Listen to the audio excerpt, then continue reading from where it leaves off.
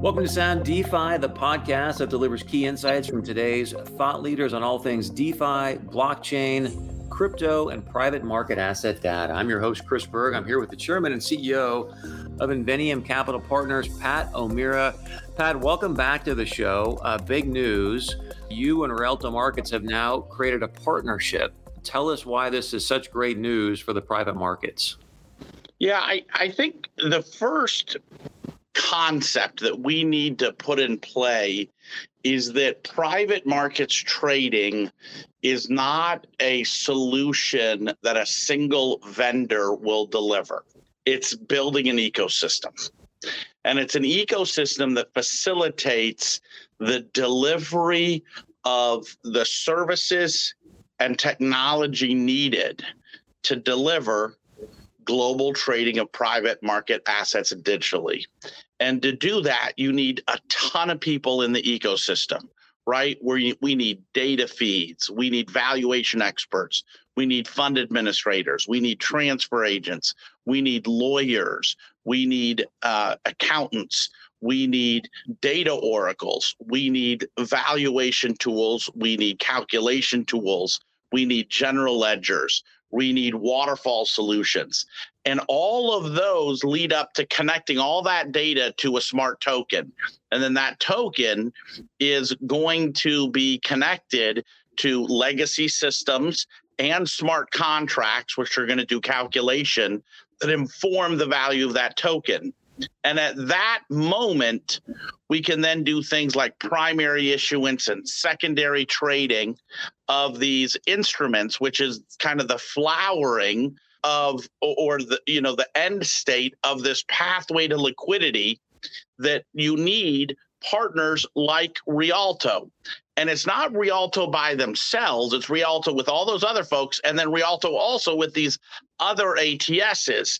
And what we're doing is we're beginning to see this ecosystem really take shape, where we're able to partner with world-class folks like Sherry Noonan, the CEO and founder of Rialto, who has an incredibly impressive background running secondary markets and digital marketplaces for the likes of Goldman Sachs and Deutsche Bank, and where she has now stood up Rialto, that we're taking both an investment in, we're signing a partnership with, where we're going to be supplying services and technology. And then in addition to this, we're going to be connecting them to a number of other folks in our ecosystem, and they're going to just make our ecosystem, which we're looking at expanding globally with folks in Brazil and Peru and Singapore and India and Middle East and in UAE, and then, tying that into our partnerships that we already have in Europe and the UK and the other ATSs we have in the US, and then other exchanges in the US that we're talking to and saying, Rialto is going to be an anchor. They're going to be a massive expansion of talent and technology to build up this ecosystem as the ecosystem achieves critical mass. Does that make sense? 100%. One of the things that's so exciting as you start to lay out this vision is that we've seen, 4 times the amount of capital going into private markets over the past 10 years versus public. You see a lot less IPOs. And one of the things I love about Rialto Markets is their tagline. And I want you to talk about how Inveniam helps facilitate this, but their tagline is bringing private markets to the public. It's like, thank goodness. So talk to us about that, and how does Inveniam help facilitate that?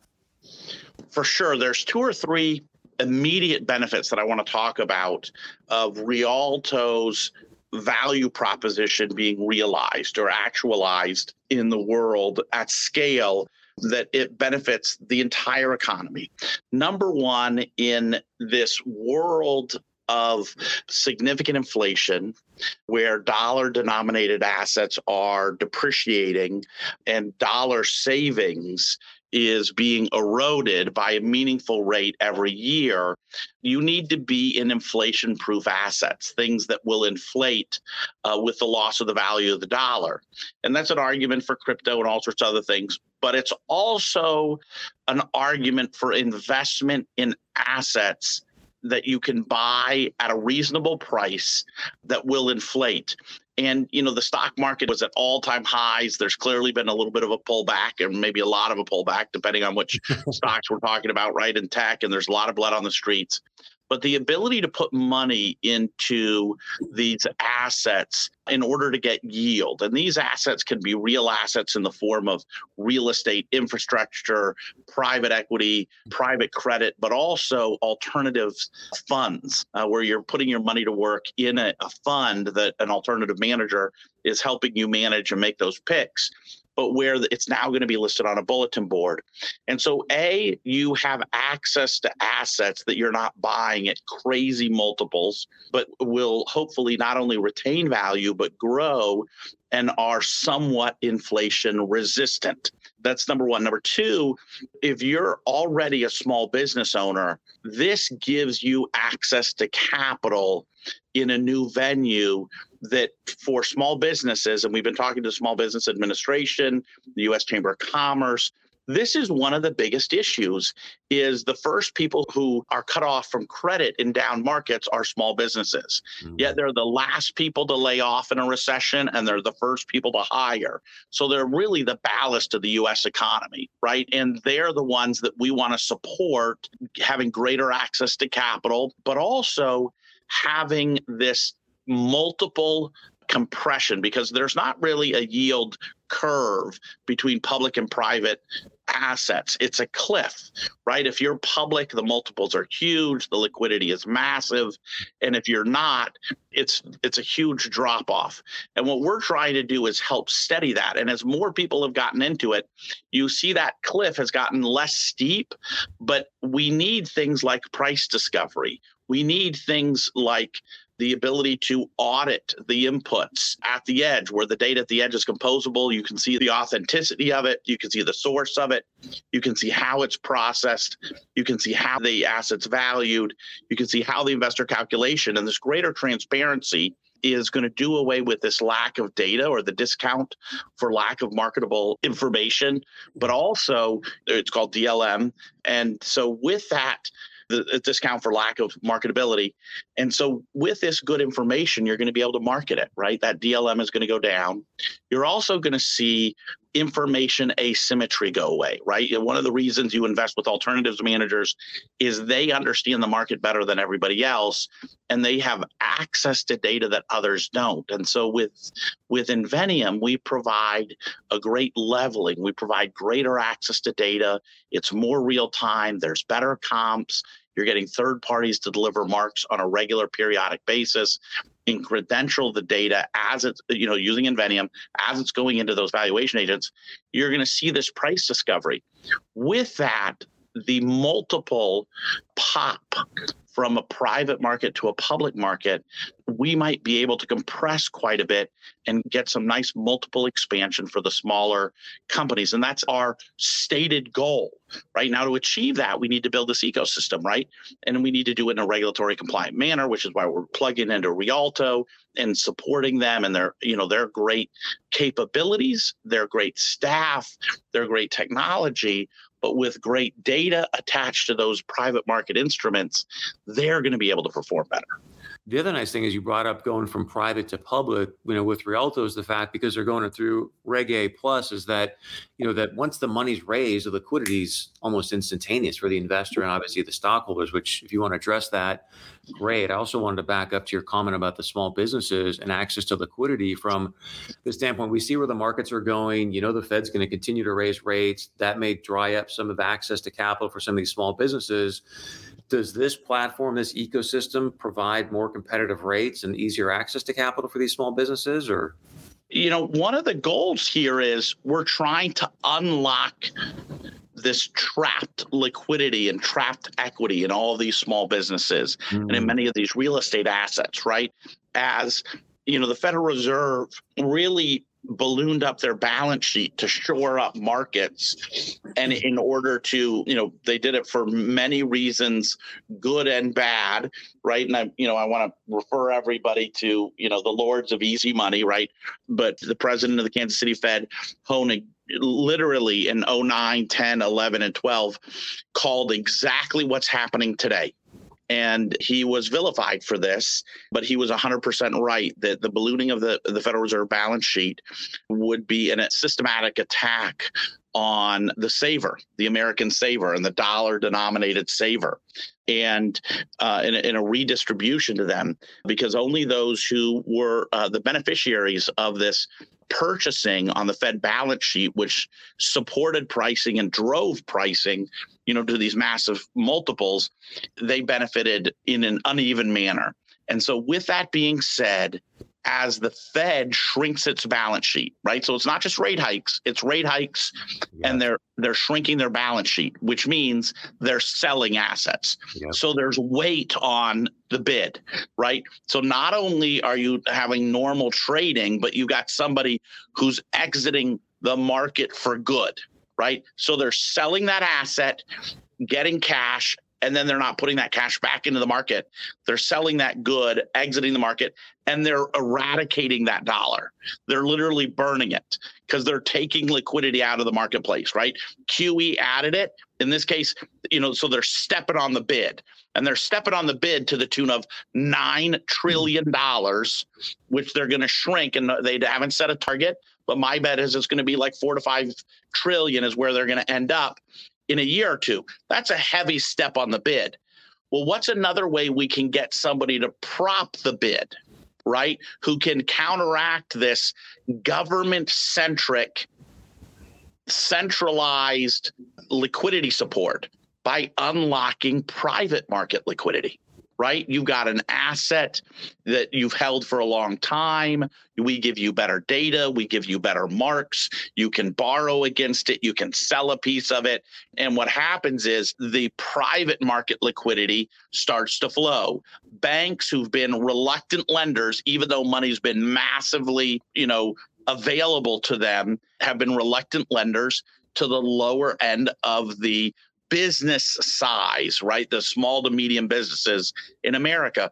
And as they do this, we want to unlock some of that. We want to counteract this stepping on the bid by the Federal Reserve as they sell assets and retire the dollar, not sell assets and recirculate the dollar, which is a very different economic proposition, right? And I'm not sure people understand when they say, what does delevering mean? It means somebody selling and burning the cash, right? And when you're talking about that in the trillions, you begin to understand what's happening a little bit into the market right now. Yeah, another day I want to talk to you about this burning the cash, because if the cash is truly being burned, I'd like to know why the inflation rate is the way it is if we're decreasing the money supply, but that's for another day. Let's talk about... No, can I answer that real quick? And we'll have another session on it, and talk about it in depth, but that's the lagging indicator of what happened. We're seeing the consequence of what happened over 9 to 10 years. Right. And there were a number of things that held the inflation in check, but it's now a rubber band coming back, and it's not going to be an immediate drop off. It's going to taper if we do the right things, meaning raising rates, delever the balance sheet, take dollars off. The strength of the dollar is going to go up. And there's both pros and cons of this. Do you know what I mean? And U.S. manufacturing, which has grown, which we needed to have happen, there's consequences for different parts of the economy of the dollar being manipulated the way that it has been over many, many, many years. And as we do that and we brought manufacturing back, they're going to have a harder time of it, right, because of the stronger dollar.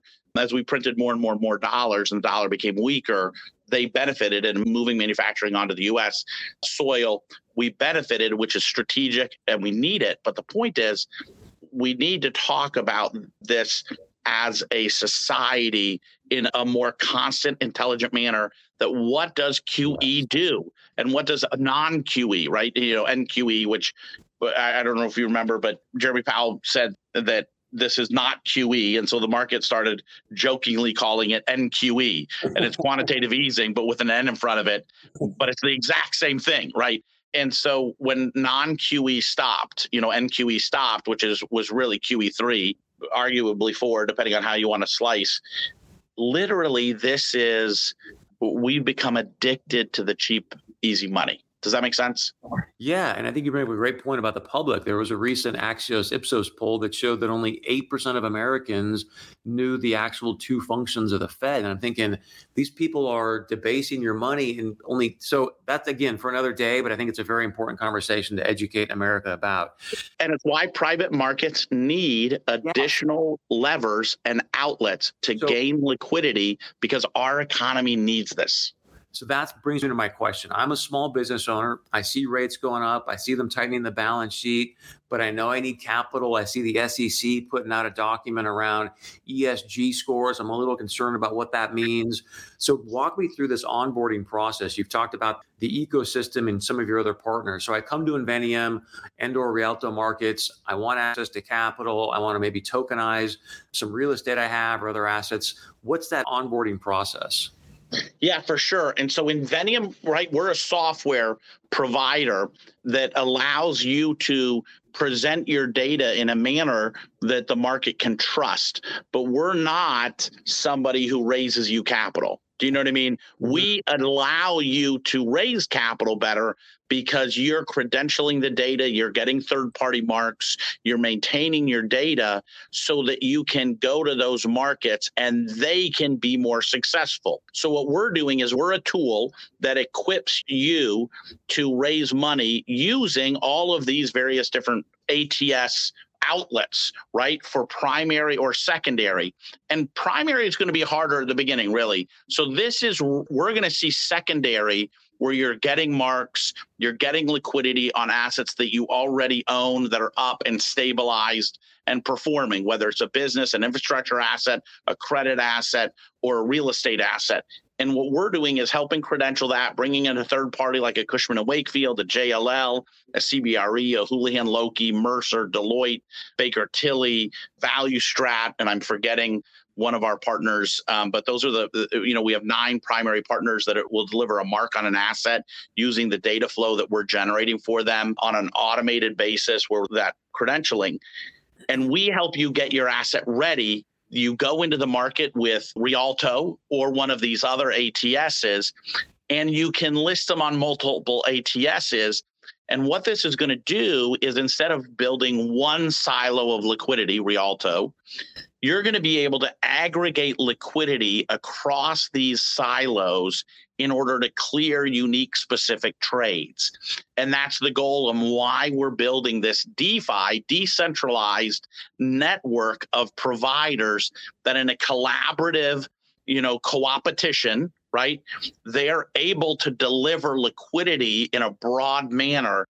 And this is why it's so important that it's not just one ATS, it's multiple ATSs in a decentralized network that we're able to do this. And that decentralized network, we need to be able to do things like prove compliance, regular way compliance. And we might have automated compliance in the future, but who knows?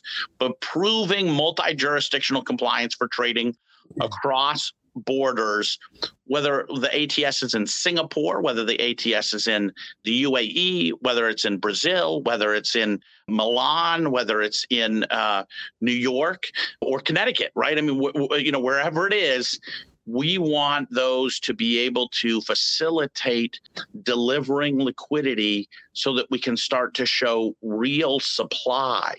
And we think large companies, as well as these small to medium business owners, are going to, in order to get the better marks, get that price discovery, able to carry that with a better accounting treatment on their balance sheet because of the observability of input, we're going to see a flowering of this entire network. It's exciting stuff. Pat, I've got a minute left. I'll give you 60 seconds for the last word. Anything else you want to share around that I haven't asked you? Well, Chris, thanks for having us on. And it's an exciting time.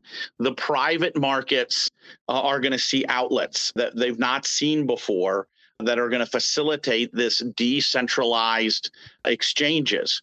And we're going to go back to where we were literally 80 to 120 years ago, where there was a Denver exchange and a Salt Lake City exchange and a Minneapolis and a Seattle and you name it. Every city had them. And then there was a consolidation which was great because it facilitated technology utilization.